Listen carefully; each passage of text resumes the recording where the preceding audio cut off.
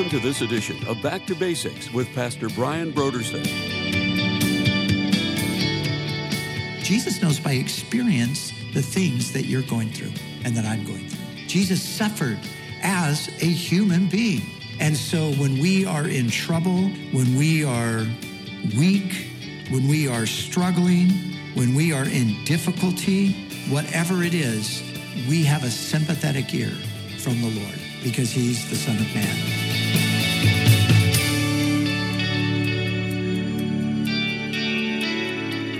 Today on Back to Basics, Pastor Brian continues his study in the Gospel of Mark. Join us as Pastor Brian begins his teaching on Mark, chapter 14, verses 53 through 65, in a message titled, The Son of Man.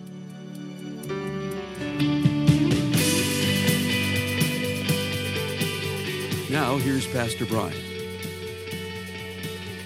All right, so we're picking up in verse 53 here of Mark 14 as we're making our way toward the end of Mark's account of the life and ministry of Jesus. And so we've come to the place now where Jesus has been arrested. We saw that last time. And now we're looking at some of the details of the things that transpired during his interrogation and sentencing and those things. So we'll look more at that in the weeks ahead. But I want to focus on this idea of the Son of Man. Now, I don't know if you've ever wondered this before. I remember wondering this myself. And I find that this is a question that frequently gets asked. Why does Jesus call himself the Son of Man? What does that mean? And that's what we want to consider here today. It's interesting because Jesus just in Matthew's gospel and in John's gospel alone, 41 times Jesus refers to himself as the Son of Man, where he only refers to himself 4 times as the Son of God in the Gospel of John. Now, of course, he is the Son of God, but this is his preferred title. He refers to himself over and over and over again as the Son of Man. So we want to consider that together here today. We want to see, why did he do that? And what does this Son of Man language mean? So it's here now that the high priest, he asked Jesus this very pointed question. Now, of course, they're trying to find a reason to condemn him. And we saw, as in the scripture reading, they were making things up, but their stories were contradicting each other and so forth. So they're looking for something to be able to pin on Jesus that they can then condemn him over that. So here's what happens. At this point in verse 62, we read it. Well, 61, the high priest, he asks him this question. And the other gospels, I think it's Matthew, lets us know that the high priest, it says that the high priest said, I adjure you by the living God. So what the high priest is doing now, Jesus is not responding, right? So the high priest is commanding him in the name of God to speak. And so that's what he says. And he asks him a question. And the question is this: are you the Christ? Are you the Christ, the Son of the Blessed? And Jesus says, I am. Now, it's interesting because I have had people tell me that Jesus never really claimed to be the Messiah. Well, the high priest certainly thought that he did. And the ruling council thought that he did, because it was on this basis that they said, look, what further evidence do we need? He's blasphemed. Now, they considered that blasphemy. They considered it blasphemy that Jesus, now not that someone would claim to be the Messiah, but that this man would claim to be the Messiah. Because they were absolutely convinced if the Messiah came, of course, he would let them know and he would be on their team. But he's evidently not on their team. So as far as they're concerned, he cannot be the Messiah. But he's saying, I am the Messiah. And so for those who would say that Jesus never claimed to be the Messiah, he certainly did claim to be the Messiah. And this isn't the only place that he did it. In speaking to the religious leaders, John tells us in the 10th chapter that at a certain point they come to Jesus and they say, how long will you keep us in suspense? If you're the Christ, tell us. And Jesus says, I did tell you, but you didn't believe me. But for me, the best place where Jesus says he's the Messiah is in his conversation with the Samaritan woman. Because the Samaritan woman, of course, she was an outcast from Israel. She would be despised. But yet Jesus clearly reveals himself to her as the Messiah. She says to him at a certain point in the conversation, she says, we know that the Messiah is going to come. And when he comes, he's going to tell us everything. And Jesus said, woman, I who am speaking to you am he. I am the Messiah. And so Jesus here makes it clear. He says, I am, but then he adds this, and you will see the Son of Man sitting at the right hand of power and coming with the clouds of heaven. So this is what we want to look at, the Son of Man. Why does Jesus use this term? Why is this his favorite way to refer to himself? And I think there are three reasons. The first reason is because the term, it just simply refers to his humanity. So when you go through the Bible, you'll find the term the Son of Man used in various places. Probably the most frequent use of it is found in the book of Ezekiel. And God speaks to Ezekiel and refers to him most of the time as Son of Man. So that's why there's some confusion, because people say, well, wait a second, Jesus calls himself the Son of Man, but Ezekiel is referred to by God as the Son of Man. Well, the first meaning, like I said, is that of a human being. So that's the first meaning. The second is to understand it as the Son of Mankind. And we'll look at what that means in a moment. And then the third is the Son of Man is a reference to the Messiah King. Now that is the way that Jesus primarily used it, to refer to himself as the Messiah King. But we'll see that in more detail in a moment. But Jesus is the Son of Man. So let's look at Jesus as the Son of Man in relation to those three things. First of all, Jesus is the Son of Man, and that means that he is human. Now, we talked about this recently because sometimes, I know that I did this as a young Christian, and I find that people will still do this today. Sometimes, even though we know Jesus was a human being, we somehow don't know how human he was, or we miss that. We think things like, well, Jesus was human, of course, but he was also God. Therefore, he couldn't have had like the experience that I have because he was God too. But what we need to understand is that Jesus is fully God and he's fully human at the same time. He partook fully in our nature. So Jesus was a human being. So when we're talking about Jesus as the Son of Man, we are talking, first of all, about his human nature. But secondly, we're talking about Jesus as the Son of Mankind. And this is a different perspective on it. So in the ancient Near East, and really probably in the modern Near East as well as in other cultures, we know that the family's hopes rest in the Son. You see, the future of humanity and the fulfillment of all that God desired for humanity when he created us is this dominion, this rule over creation. But it never happened because sin entered into the world. But it's going to happen. How's it going to happen? It's going to happen through the Son of Mankind. And so we don't see this realized at this point, at the time of the writing of the New Testament 2,000 years ago, and we don't see it realized today. But what do we see? We see Jesus. Jesus, who was made a little lower than the angels, or some translations read, for a little while lower than the angels. And he's crowned with glory and honor. So Jesus is the one through whom the human race will be perpetuated and secured for the future. The third understanding of the Son of Man, and the one that I said is the one that Jesus is primarily referring to when he uses that title, is the reference to the Messiah King. So when Jesus said this, like I said, between Matthew and John, 41 times. If you add Mark and Luke, it's probably a little bit more, but Mark and Luke have a lot of overlap. So let's just say, the 41 times that Jesus says something about himself and refers to himself as the Son of Man, the people, their minds would have automatically gone in one direction, just the same direction that it went with the high priest and the council that day. Because for them, the Son of Man was a very specific prophetic promise.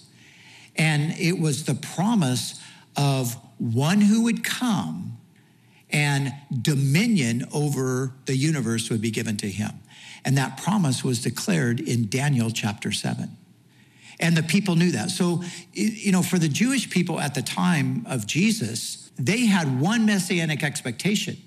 Now, we learned, and some of them learned, the apostles and so forth, they learned that there was more than one aspect to the mission of the Messiah. What did they learn? They learned about Isaiah 53.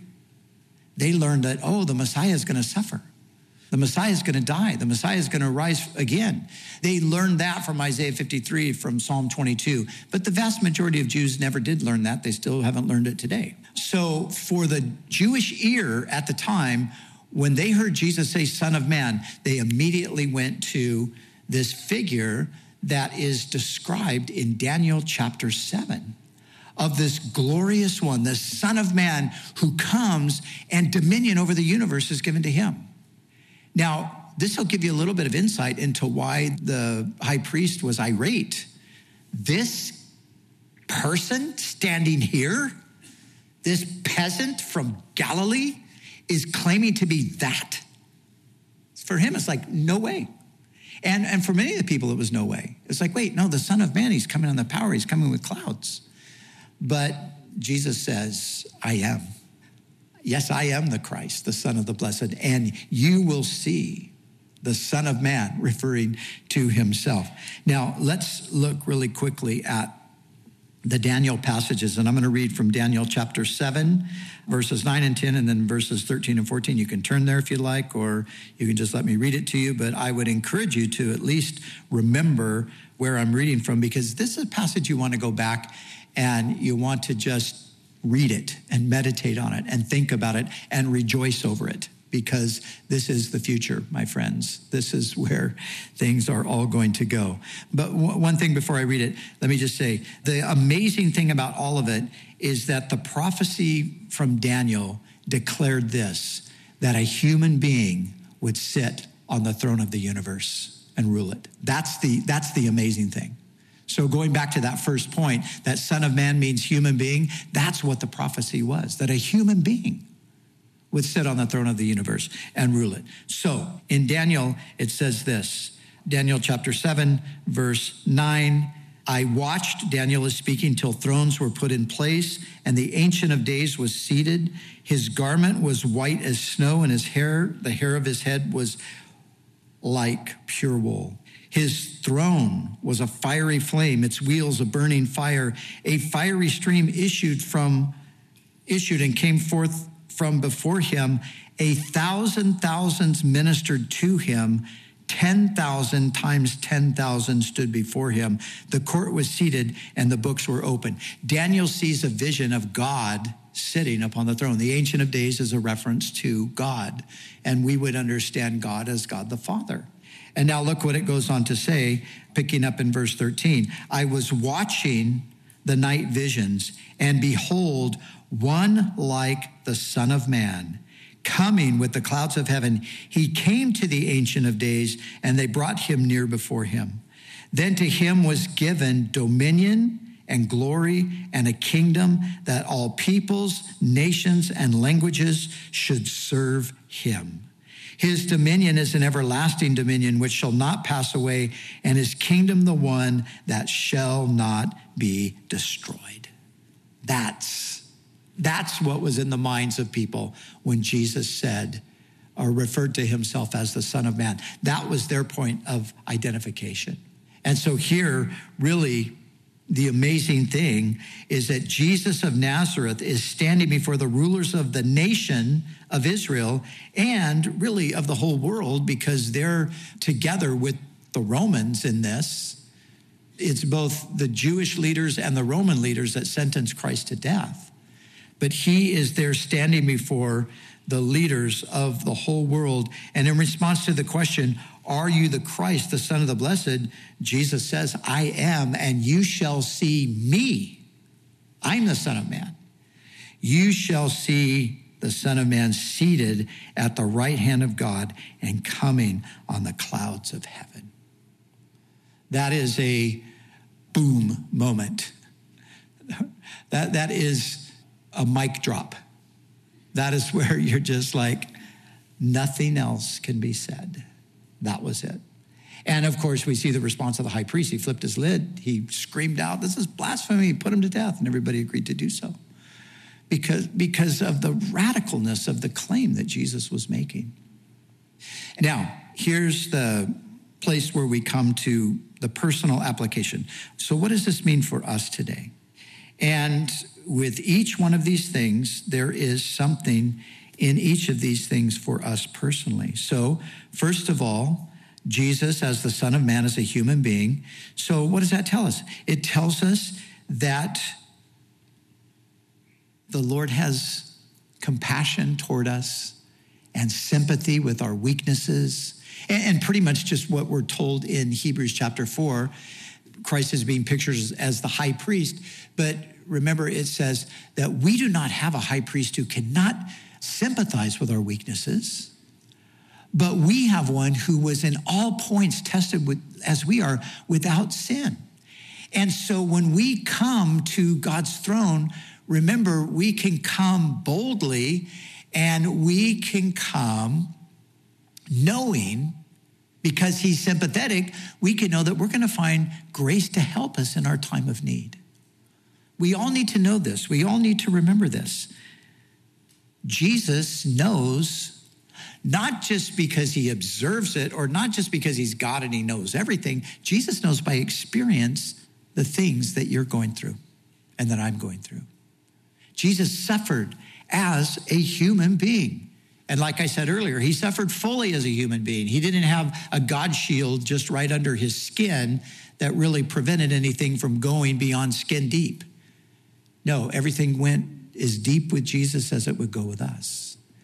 And so when we are in trouble, when we are weak, when we are struggling, when we are in difficulty, whatever it is, we have a sympathetic ear from the Lord, because he's the Son of Man. He's a human being, just like you and just like me. Secondly, as the Son of Mankind, we can entrust our lives to his protection, provision, care, and keeping.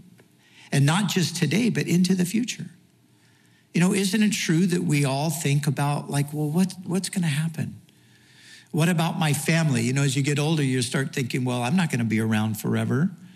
I'm not going to be able to always help and do this and that. But Lord, what's going to happen? Well, guess what? Jesus is going to take care of it. He's going to make sure that we have a good future, the future of us as his people is all wrapped up in what he's done for us and what he will yet do in the days ahead. So I can look at that passage in Hebrews that although we don't see all those blessings that God intended for humanity, we do see Jesus. And we see that he's crowned with glory and honor. And so we can put our confidence in that. And we can do that today. The Lord's going to take care of us. He's going to provide for us. He's going to secure our future. And then finally, the Son of Man as Messiah King, we can trust that the world will not always be in the hands of evil men and demonic forces, but Christ will come again just as he promised, and he will set the world right. Wow, that is so relieving. That is such great news to know that that is what the future actually holds. And as we see the world and the culture becoming more and more corrupted, I had the disturbing conversation with somebody who were telling me about their children, their child who's in kindergarten, I think, or maybe first grade at the very oldest, how they got this new curriculum in their school for sex education for little kindergartners and the things that they want to begin to introduce them to. And I mean, it's just the stuff that's unbelievable. But that wasn't even the most disturbing part of it. The most disturbing part was they went to, well, first of all, they were told if they didn't have their kids in this particular class, and if they missed 4 days, that the sheriff would come to their door to find out, just why the child wasn't there. And of course, this is all being driven by outside evil forces. And where does it stop?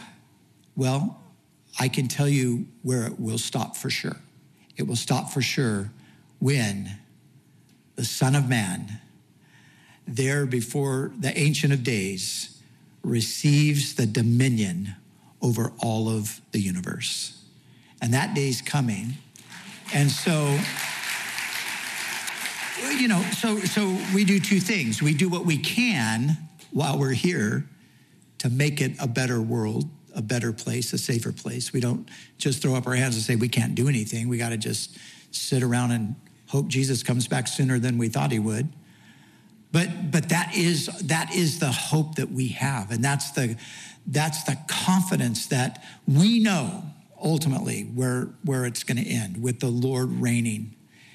And just as sure as Jesus declared it on that day, I am the Christ, and yes, the Son of Man will, that's going to happen. We can have confidence in that.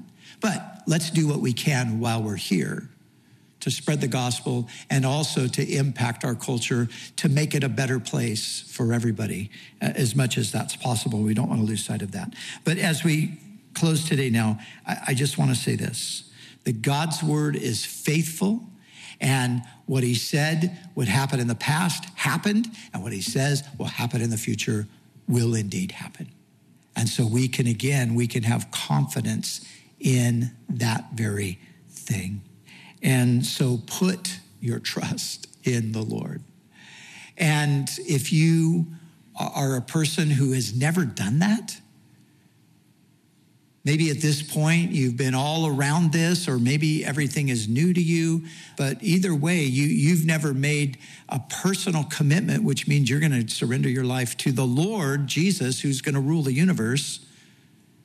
Since that's going to be the case, it'd be really smart to just surrender and say, yes, Lord. And when you say, yes, Lord, some people think that, oh, that's so scary. Oh, because I'm going to lose my freedom and I'm going to have to be under somebody else's jurisdiction. Yes, but guess what? You already are under somebody else's jurisdiction. You're under the jurisdiction of somebody who hates you and wants to destroy you, and he's called the devil. But Christ wants to bring you out from under that, and he wants to bring you under his authority.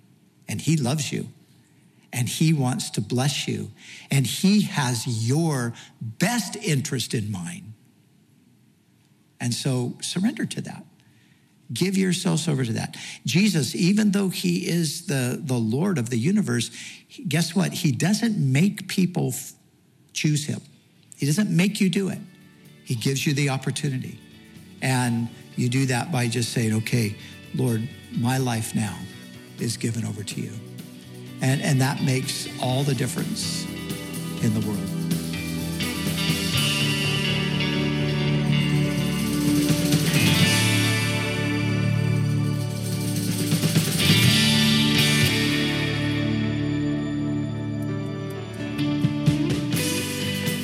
For the month of September, Back to Basics Radio is offering a book titled A London Sparrow, the inspiring and true story of Gladys Aylward by Phyllis Thompson.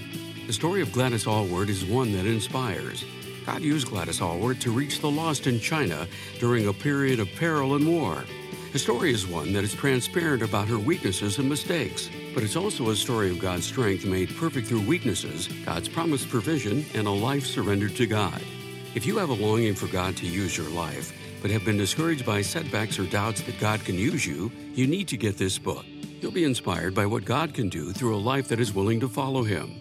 The book A London Sparrow, The Inspiring and True Story of Gladys Aylward by Phyllis Thompson, is our gift to say thank you for your donation to Back to Basics. So we encourage you to call us right now at 1-800-733-6443 or visit us online at backtobasicsradio.com.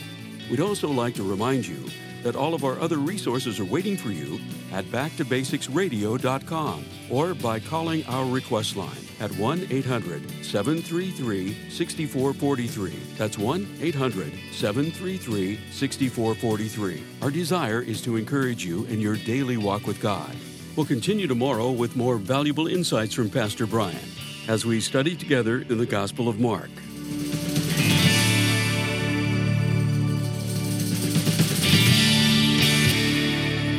Back to Basics is the preaching and teaching ministry of Calvary Chapel, Costa Mesa, California.